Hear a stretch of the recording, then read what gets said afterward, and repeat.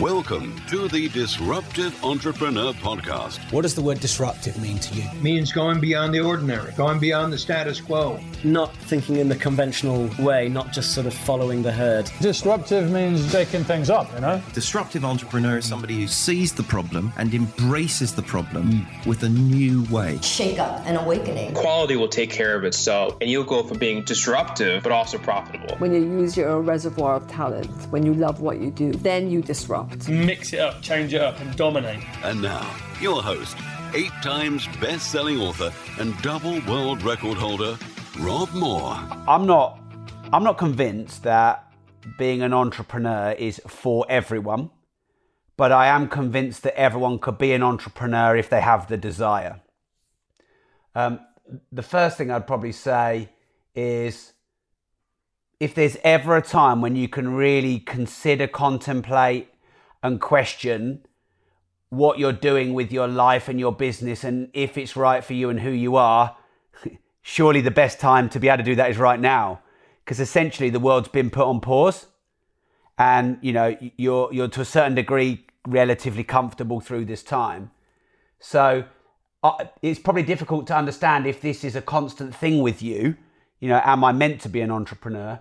Or it might have been dictated more because of the situation, because you might have gone more insular, you might have got more contemplative, is that a word?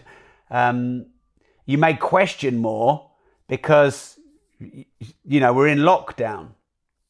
I think some things to think about are what areas of business excite you.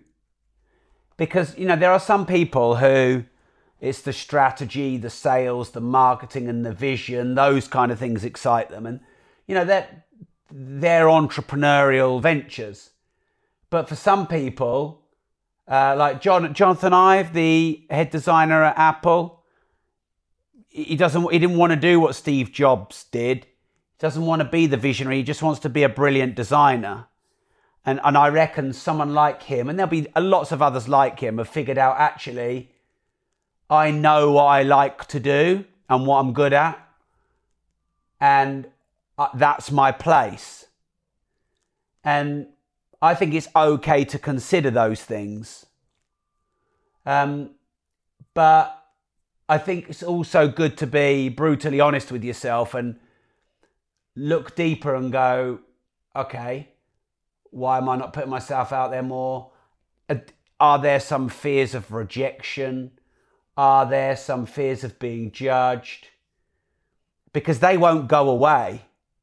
And so if there's anything that's almost stopping you from pushing beyond the threshold to really go for it, I think sometimes people get confused and they might go, oh, well, I'm not meant to be.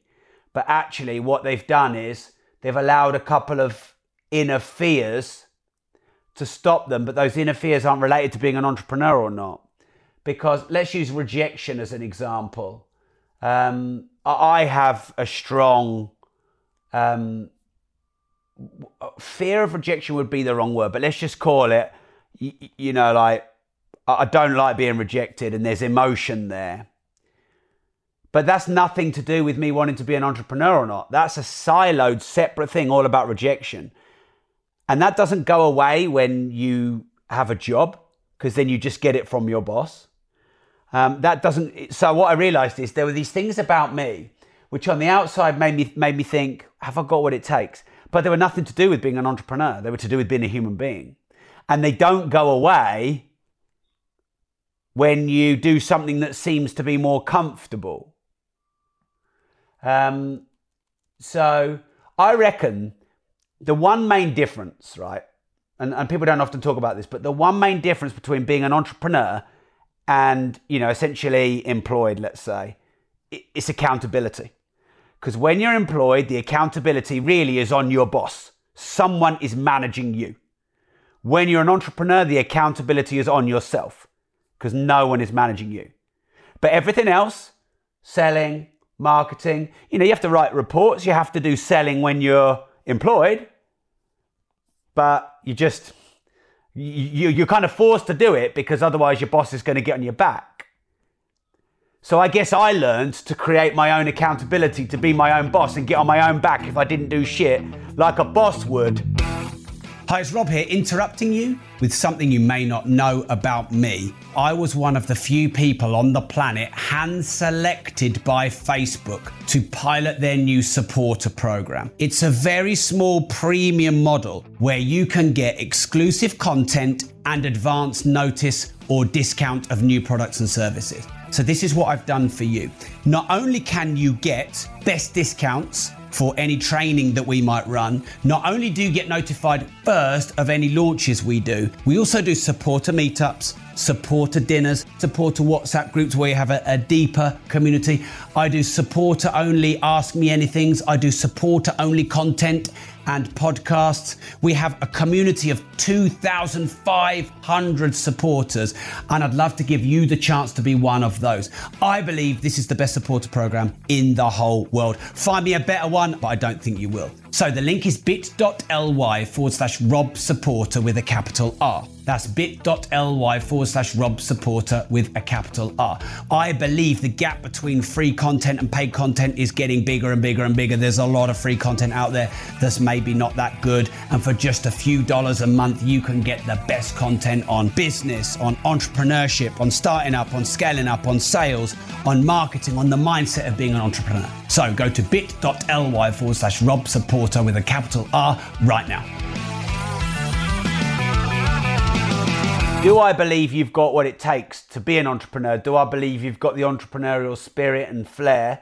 Yes, I do. And I wouldn't say that if I didn't believe that. I'd be honest about that. I just think more, now that you've got time, a bit more of a search of, I would probably get a piece of paper out and put a line down the middle and go, perceived strengths, perceived weaknesses. And then I'd probably just work out, okay, could I be an entrepreneur with these strengths and weaknesses? I think the answer is yes. And if there are, if sales and marketing and vision and strategy are a weakness, but you still have a desire to be an entrepreneur, then you've just got to do some work on improving those areas. I hated selling before I got into business. I had no idea about marketing before I got into business. And I hated conflict before I got into business. But I learned, and by the way, I still have emotion around those. I still have baggage. Someone can say something to me very innocently. They can reject me or criticize me, and I can go back to when I was 7 years old. I can feel like that 7-year-old fat kid again. Now that's not them, that's me. But to allow those past triggers to basically overpower my ability and desire to be an entrepreneur would be a real shame. So all I've really learned to do is cope with them, like on a daily basis. And I'm telling you 30 times a day, it's no exaggeration, I feel rejection. People commenting on me about me online, staff. I've pushed back on some of my team. I've been quite demanding over these last few weeks. I've been quite belligerent and I've pushed really hard. And let's just be honest, I know they wouldn't mind me saying, I'm not saying anything I wouldn't say to them. I've upset a few of them and pissed a few of them off. And it doesn't make me feel good at all. It does not make me feel good. But I can do it because I know it's the right thing to do. And so if I let that pain of conflict tell me, Rob, you're not cut out to be an entrepreneur. You're not meant to. You can't handle that, that, and that. Well, that's actually not true. That's just a human trait. And the great thing about being an entrepreneur is you can outsource some of the skills you don't have.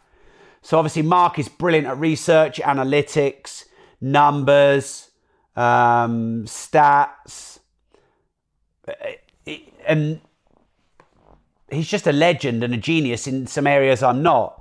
And he really helps me in those areas. And that's really helped me be able to do my own thing.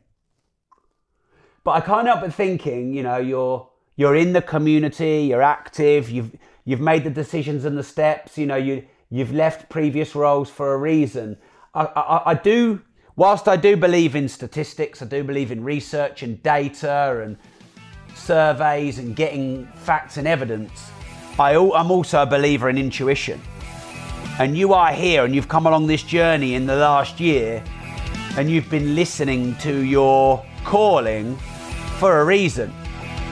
And I think that should be trusted.